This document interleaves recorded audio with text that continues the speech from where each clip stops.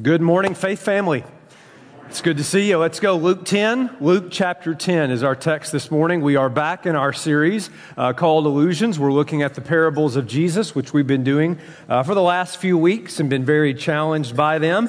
And this morning we come to a very familiar one known as the Good Samaritan. And here in Luke chapter 10, and we'll begin reading in verse 25. So if you're able to stand, please do so as we honor the reading of God's Word, recognizing that it comes with authority, the very authority of God. Luke chapter 10, verse 25, it says, "And behold, a lawyer stood up to put him to the test, saying, 'Teacher, what shall I do to inherit eternal life?' And he said to him, 'What's written in the law? How do you read it?' And he answered, 'You shall love the Lord your God with all your heart and all your soul and all your strength and all your mind, and your neighbor as yourself.' And he said to him, 'You've answered correctly. Do this, and you will live.' But he, desiring to justify himself, said to Jesus, 'Oh, and who is my neighbor?' Jesus replied, 'A man was going down from Jerusalem to Jericho. He fell among the robbers, who stripped him and beat him and departed, leaving him half dead. Now by chance a priest was going down that road, and he saw him, and he passed by on the other side. So likewise, a Levite, when he came to the place and saw him, passed on the other side. But a Samaritan, as he journeyed, came to where he was, and when he saw him, he had compassion. And he went to him, and he bound up his wounds, and he poured oil and wine, and he set him on his own animal, and brought him to an inn, and took care of him. And the next day he took out 2 denarii, and gave them to the innkeeper, saying, 'Take care of him, and whatever more you spend, I will repay you when I come back.' Which of these 3 do you think proved to be a neighbor to the man who fell among the robbers?" And he said, "The one who showed him mercy." And Jesus said to him, "You go and do likewise." Let's pray. Father, it's a joy to worship you, the Spirit in this place. God, thank you for being here. Help us now as we look to your word. May your Spirit open our eyes to see clearly our life in light of Christ, in whose name we pray. Amen. You may be seated. I'm going to do a terrific show today. I'm going to help people. After all, I'm good enough, I'm smart enough, and doggone it, people like me. Now, some of you know what I'm talking about. I'm quoting an old Saturday Night Live sketch known as Daily Affirmations with Stuart Smalley. And if you've never seen that sketch from SNL, it's a skit about a man who struggles with self-esteem. He's a non-licensed therapist, and he struggles with feeling good about himself. He's always talking about how they're going to cancel my show, and I'm going to end up homeless and penniless and 20 pounds overweight, and nobody loves me, and just always struggling with feeling like he's good enough. So what he does is he stares into a mirror, and he tells himself over and over again, "I'm good enough, I'm smart enough, people like me. I'm good enough, I'm smart enough, people like me." Because he needed that daily affirmation that he was good. Now, most of us don't dress up in goofy sweaters and stare into the mirror telling ourselves we're good. But all of us, in some way, think we're good enough. The reason why I know that is because every time somebody's goodness or morality gets questioned, they're very quick to defend it. For instance, you football fans, when Tony Dungy, who used to coach, criticized the New York Jets coach Rex Ryan for his use of foul language, here's what Rex Ryan said: "I'm a good person. Just because somebody cusses doesn't make them bad." Or Don Imus, popular radio host, who faced criticism for inappropriate comments for the women's basketball program at Rutgers, responded this way. He said, "I'm a good person who said a bad thing." Or R&B singer R. Kelly, I Believe I Can Fly. Yeah, that guy. Facing child pornography charges, said this: I'm a good person. I don't have an S on my chest, but I'm no devil. Like, those are the options. Superman and Satan, I'm not perfect, but I'm not the devil. I'm not that bad. The default position for everybody, I'm good enough. It's like fast drivers are those that simply drive faster than you do. And rich people are just those people who have more money than you have. Bad people are simply those who are just not quite as good as we are. But what if our sense of goodness, particularly our own, what if our sense of morality was only an illusion? And it is. In fact, that's what Jesus is going to expose for us in the parable ironically called the Good Samaritan. Jesus didn't call it that. And we all know the story. I mean, goodness, you don't even have to grow up in church or be a Christian to know either the story of the Good Samaritan or what a Good Samaritan is. I mean, we name nonprofits after Good Samaritans, and we call people at Christmas time who help the poor Good Samaritans. But I would submit to you that we're too familiar with it. And because we're too familiar with it, we actually don't understand what Jesus is teaching here. Or let me put it this way. If you think the Good Samaritan is a story teaching you to be a good person and to go do good things, you do not understand what Jesus is exposing in this passage. Let me show you what I mean. Luke tells us here that a lawyer, verse 25, comes to Jesus and he tries to put him to the test. You're seeing that pattern, aren't you? And he says, "Teacher, what shall I do to inherit eternal life?" So here we have a guy, he's an expert in the law of Moses. Okay, he's not, Matlock or Law and Order or that kind of law. He knows the Old Testament commandments like the back of his hand. And he comes to Jesus with a question: what shall I do to inherit eternal life? Now, in one sense, that's a good question. In the sense of, how can I be right with God? How can I spend eternity with God? That's a good question. I hope you're asking that question. But the way this guy asked it, there's two problems. Number one, he's got the wrong motivation. He's trying to trick Jesus. Luke tells us he's trying to put him to the test. He sees Jesus as this up-and-coming rabbi, so he's going to say, all right, we'll just find out how big old boy are you. Let's find out what you know about the Old Testament law. After all, I'm a scholar of the Old Testament. The second problem with this question is, notice how it's phrased: what shall I do to inherit eternal life? That's a problem. That's a problem. You know why it's a problem? Because listen to what the Bible says in Romans chapter 3, verse 10. By works of the law, no one will be justified in his sight, since through the law comes the knowledge of sin. Do you see? The expert of the law missed the entire point of the law, namely, it's not something for you to do to feel good enough. It's something to expose that you're not.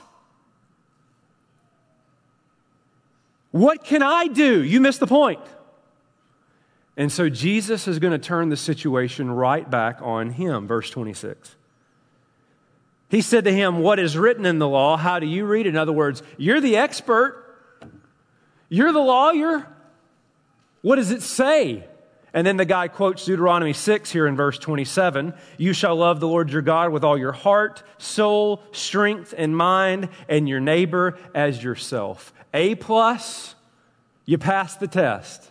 That's exactly right. In fact, when Jesus was asked by another lawyer at another time, what's the most important commandment? What did Jesus say? The exact same thing. So the guy knows the right answer, but then notice what Jesus does. I love this, verse 28. He said to him, "You have answered correctly. Do this, and you will live." Now, what you should have there in the reference, the margin there in your Bible, it should reference this verse and say LOLOLOL. Because what Jesus has just done is to say this: you're right. And if you want to inherit eternal life, go ahead. All you have to do, by your own admission, is have complete devotion to God in everything, and your neighbor as well. Good luck with that. That's what he says. Now, this lawyer at this point should get on his knees and repent and say, "Have mercy on me, a sinner. I know I can't do this," but that's not what he does. This guy's like my 8-year-old son. My 8-year-old son tries to wrestle with me, and he just won't quit. He won't quit till I send him crying to his mama, which I gladly do. Psh, get out of here, right? I mean, he doesn't know when to quit. He doesn't know when enough's enough. He just wants to keep going. And that's exactly what this lawyer does. He knows he can't do what just came out of his mouth. But notice how he pushes further, verse 29. But he, desiring to justify himself, meaning he wants to be good. He wants to prove that he's right. He wants to be able to look into the mirror and say, "I'm good enough." And he asks the question, "Who is my neighbor?" This guy, it's like, grrr.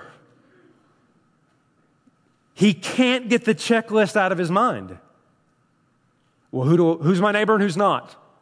Who do I love and who do I not have to love? Who can I forgive and don't have to forgive? You see? And he's totally missed the point. So Jesus is going to tell him a story to expose him. But before we look at that story, you've got to know 3 things if we're going to understand what Jesus is about to tell. Number 1, a man who comes to Jesus is a lawyer. Number 2, he wants to earn eternal life on his own. And number 3, his intent is to trick Jesus. Now, you put that away for a moment. We'll come back to it. Jesus tells a story, verse 30, about a man going down from Jerusalem, and he fell among robbers, and they stripped him and beat him, and they left him for dead.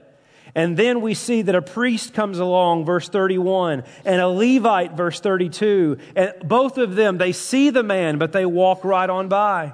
Verse 33, but a Samaritan, as he journeyed, came to where he was, and when he saw him, had compassion. He went to him and bound up his wounds and poured on oil and wine and set him on his animal, brought him to an inn and took care of him. And then the next day he took out money and he gave it to the innkeeper, saying, "Take care of him. Whatever more you spend, I'll repay you when I come back." Now, we know this story. Let's break it down here, okay? Jesus tells a story about a Jewish man who's half dead on the side of the road. You say, how do you know he's Jewish? I know he's Jewish based on the context of the passage. Jesus is setting up a contrast from the Samaritan. That's important. If this guy's not Jewish, the whole story doesn't make sense. The whole thing Jesus is trying to teach. So a Jewish man, besides, he's talking to a Jewish man, a lawyer. You got a Jewish man who's half dead on the side of the road. He's traveling between Jerusalem and Jericho. And if you've studied this text, you know that's about a 17-mile path, a very rocky terrain, a very common place where thieves and robbers would hide and jump out and rob you. It'd be like somebody saying, you know, there's certain places in northern Minneapolis you probably don't want to go at certain parts of the day. It would have been something they would have all related to. So here is this guy, half dead on the side of the road, and here comes a priest and a Levite, likely returning from temple worship, and you would think that they would stop, wouldn't you? I mean, if you were stranded at 1 a.m. in a bad neighborhood, who would you rather see walking your direction? A guy that looks like this? Or a guy that looks like this?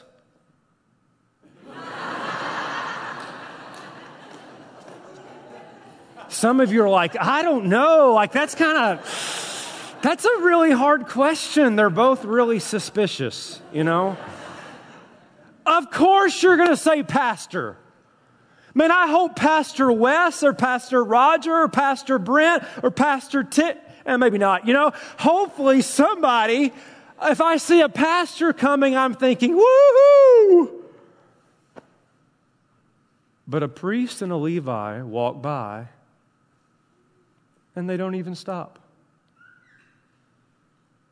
They just walk right by. Why?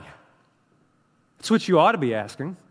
And a lot of people have offered a lot of different reasons. Well, they're in a hurry, it's a bad part of the neighborhood, and so they're just, they're scared.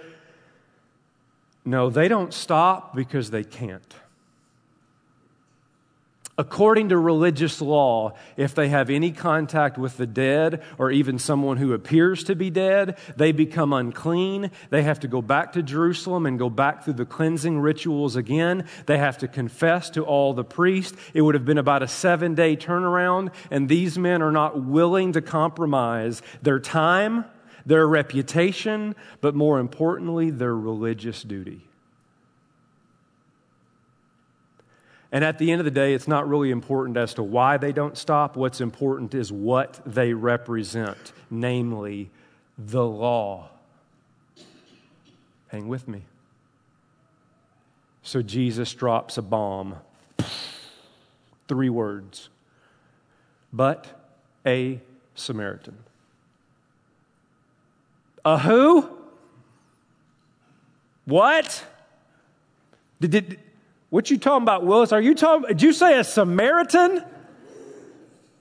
Our enemies? Those half-breeds that married foreign women? That reject the Torah? That broke off from Judaism and started their own religion? Did you say Samaritan? You see, most of you, if you've been around church, you know that Jews hated Samaritans. In fact, in the Mishnah, their oral tradition, which I know on the way to church today, you were like, please quote the Mishnah.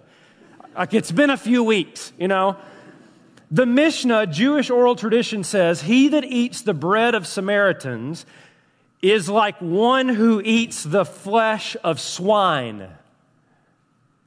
You have a cappuccino with a Samaritan, it's like eating the flesh of pigs. Unless, of course, you're like me and from Tennessee, and that sounds delicious.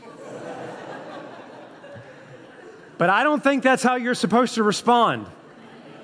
You're not supposed to be like, bacon,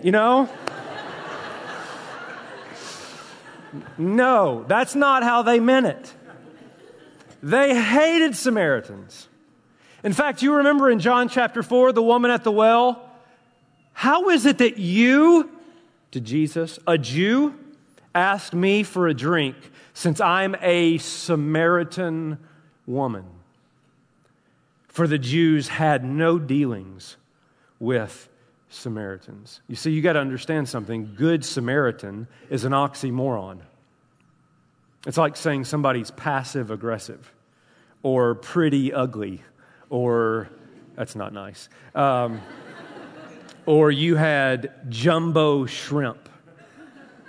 Or Microsoft Works. That's funny right there. That's funny. I don't care who you are, that's funny. Lord, I apologize. Call a Samaritan whatever you want. Just don't call him good. The best way I can relate this to you is to say, I want to tell you a story about an American soldier laying on the side of the road, and along comes an Islamic terrorist who is moved with compassion. And he sacrifices all that he has to take care of that soldier. I call the story The Good Jihadist. You'd say, I don't have a category in my brain for that. Neither did they. And yet, what the text says is that it's the Samaritan who sees the man and is, please remember this phrase, moved with compassion. Why is that important? Because this guy is not doing it out of law. He's not doing it out of duty. He's not trying to be good. He's not trying to increase his moral status. He simply has a heart that is motivated to serve. And boy, does he.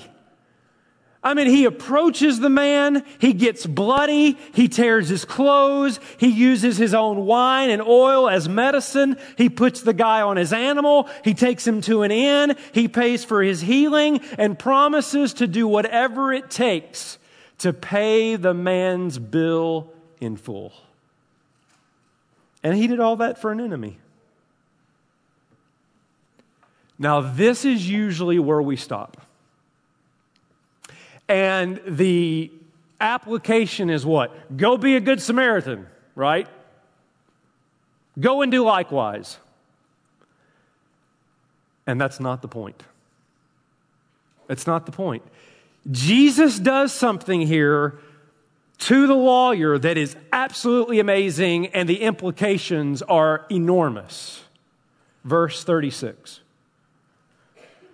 Which of these three do you think proved to be a neighbor to the man who fell among the robbers?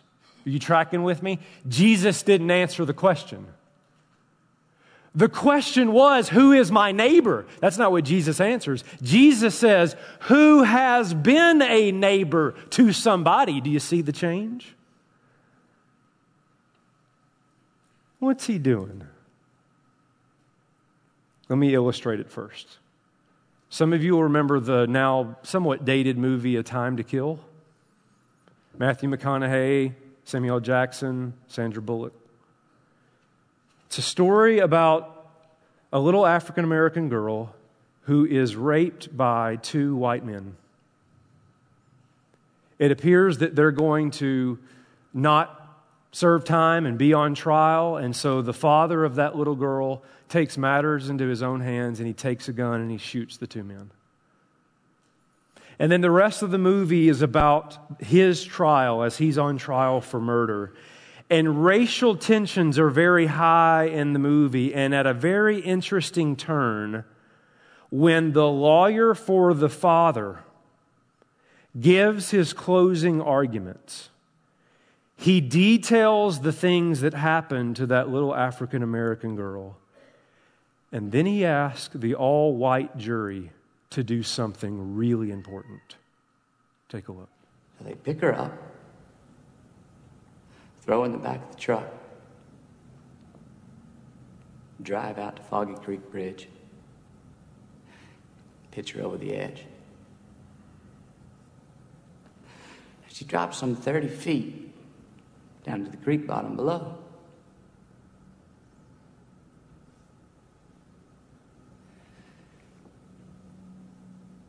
Can you see her? Her raped, beaten, broken body, left to die. Can you see her?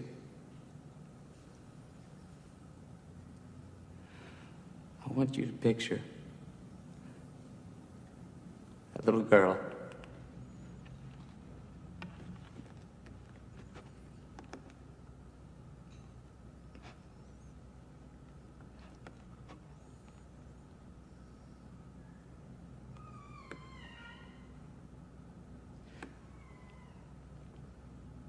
Now imagine she's white.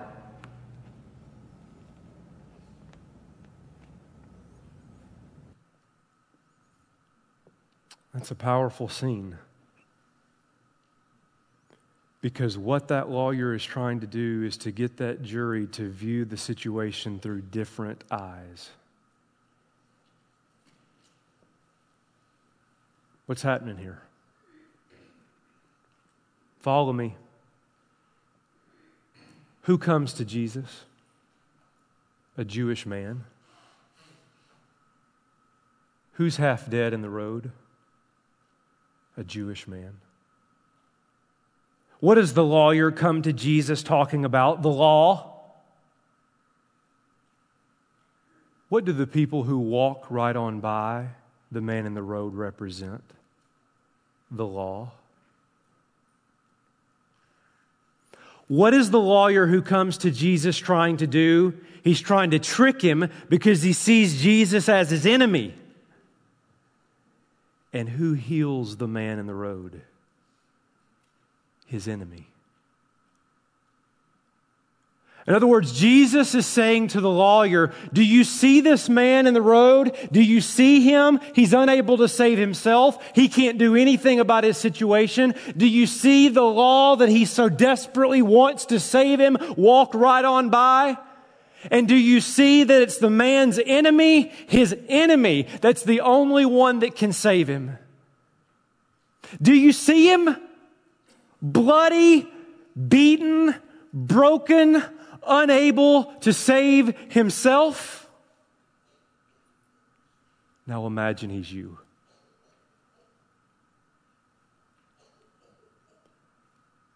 The lawyer is the man in the road. Because what Jesus is trying to teach with this parable, to a man who thinks he can be good enough, to a man who thinks that the law will be enough to inherit eternal life, your goodness, your morality is an illusion. You can no more save yourself as the guy in the road can heal himself. That's what Jesus is teaching the man.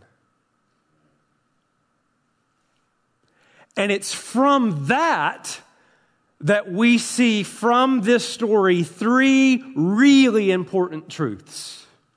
Number one is that this is the central message of the gospel. You hearing me? The question is, what can I do to inherit eternal life? The answer is, you can't. But you can receive it. The offer of the gospel is an offer of free grace. It's costly because it cost God the death of His own Son. But it is free to you.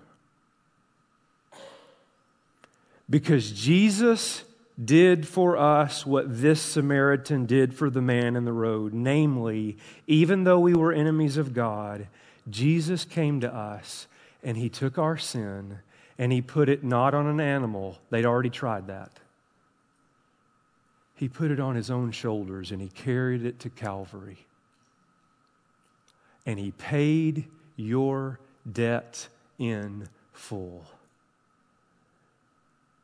And for those of us who are self-righteous in the room, it's really hard for us to come to grips with the fact that you didn't contribute a penny. And you can't. You are not a Christian until you see yourself as the man in the road. As long as you approach life like the lawyer, what can I do? Give me a checklist so that I can earn this thing. Or you feel like what almost everybody feels like when they're asked, are you going to go to heaven? Well, sure, because I'm pretty good. You will never spend eternity with God until your morality is exposed for the lie that it is. And you see a compassionate God ready to meet you right there on your broken road of life. That's the gospel. And it's the only way to eternal life. Number two is not only is what Jesus is teaching here central to our message, and that's great news for broken people, is that the gospel, what Jesus is teaching here, is our motivation for serving. It's interesting, the go and do likewise, which is what everybody focuses on, go be a good Samaritan, comes out of the what? Who was a neighbor to somebody? Do you see? Or let me put it this way, you'll never be a good Samaritan until you see yourself as the man on the road.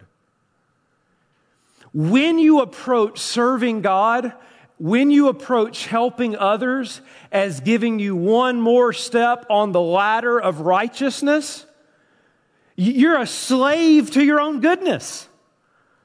That's not the motivation of a Christian. When you see that you're the man on the road and you couldn't save yourself, and only by the compassion of Jesus are you able to be right with God. When you see that, hear me, you don't debate who's your neighbor anymore. You just go and do likewise. Why? Please, please, please listen. Christians are not moral, therapeutic deists. You say, what in the world is that?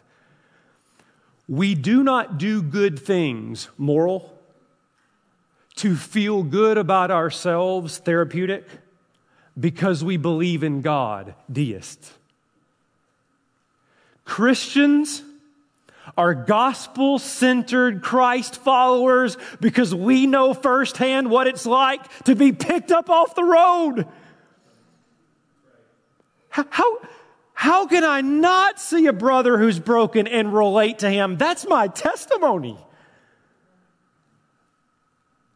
As long as you're the Levite and the priest, boy, I am a gift to God and the church. You just walk right on by. But when you know your own sin, and when you know the amazing grace of God that has healed you, you walk the road of life a little differently when you see people who are in need. You see?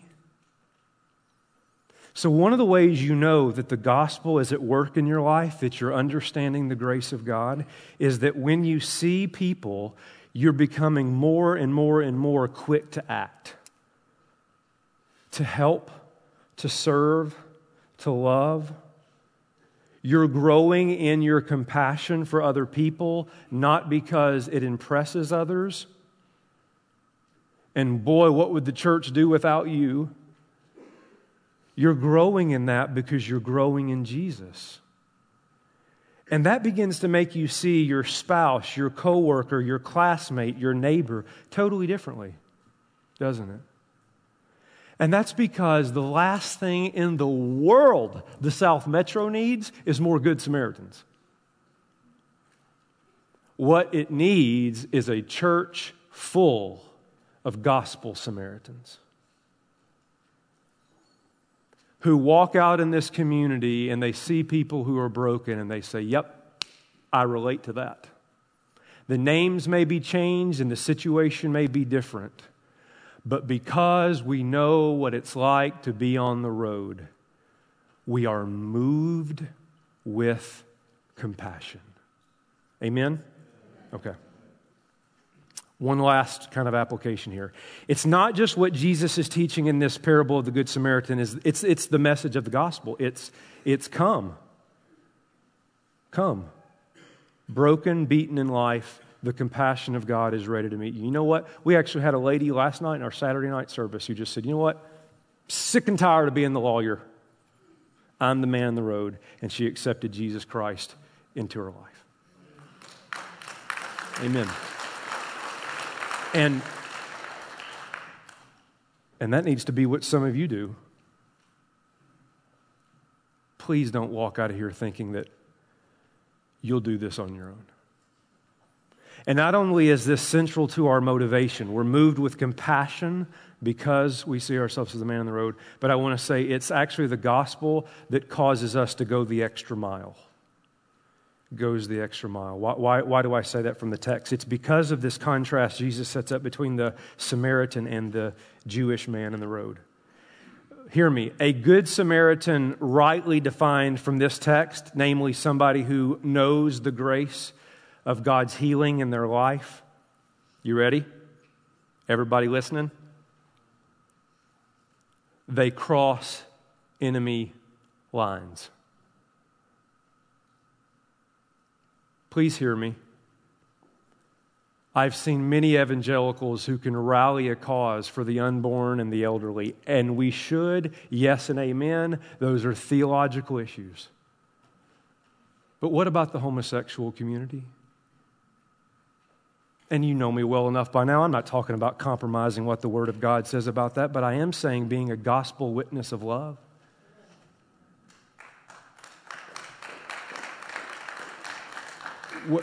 What about the Islamic community? What about the people who have hurt you deeply to the point that you've carried that scar for years? What about taking the gospel to the unreached places where it's not safe? Here's my point. Moralism may take you across the street. Only the gospel will take you to the ends of the earth. Why? For one will scarcely die for a righteous person, though perhaps for a good person one would dare even to die. But God shows His love for us in that while we were still sinners, Christ died for us. The gospel goes way beyond 1 mile.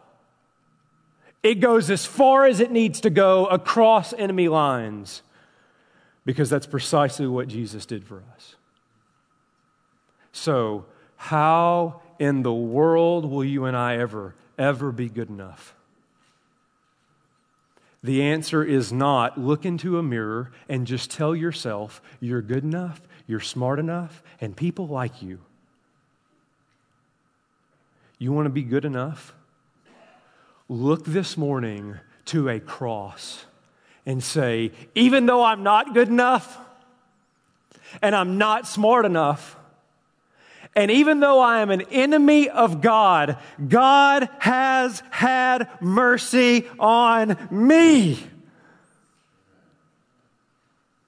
And that's all the daily affirmation you need to go and do likewise. Amen? Let's pray. Father, by your Spirit, put names, faces, situations, people in our minds and hearts this morning. May we be so stirred up this morning in the gospel that it makes a difference in how we approach people throughout the week. And just, Lord, as we walk the path of life, as we see people that are broken and hurting, give us gospel compassion for them. For others in this room, they have never, ever seen themselves as a man on the road. They've never seen themselves as totally unable to save themselves. May they hear the gospel of grace that says, come, I will receive you. We ask it in Jesus' name. Amen.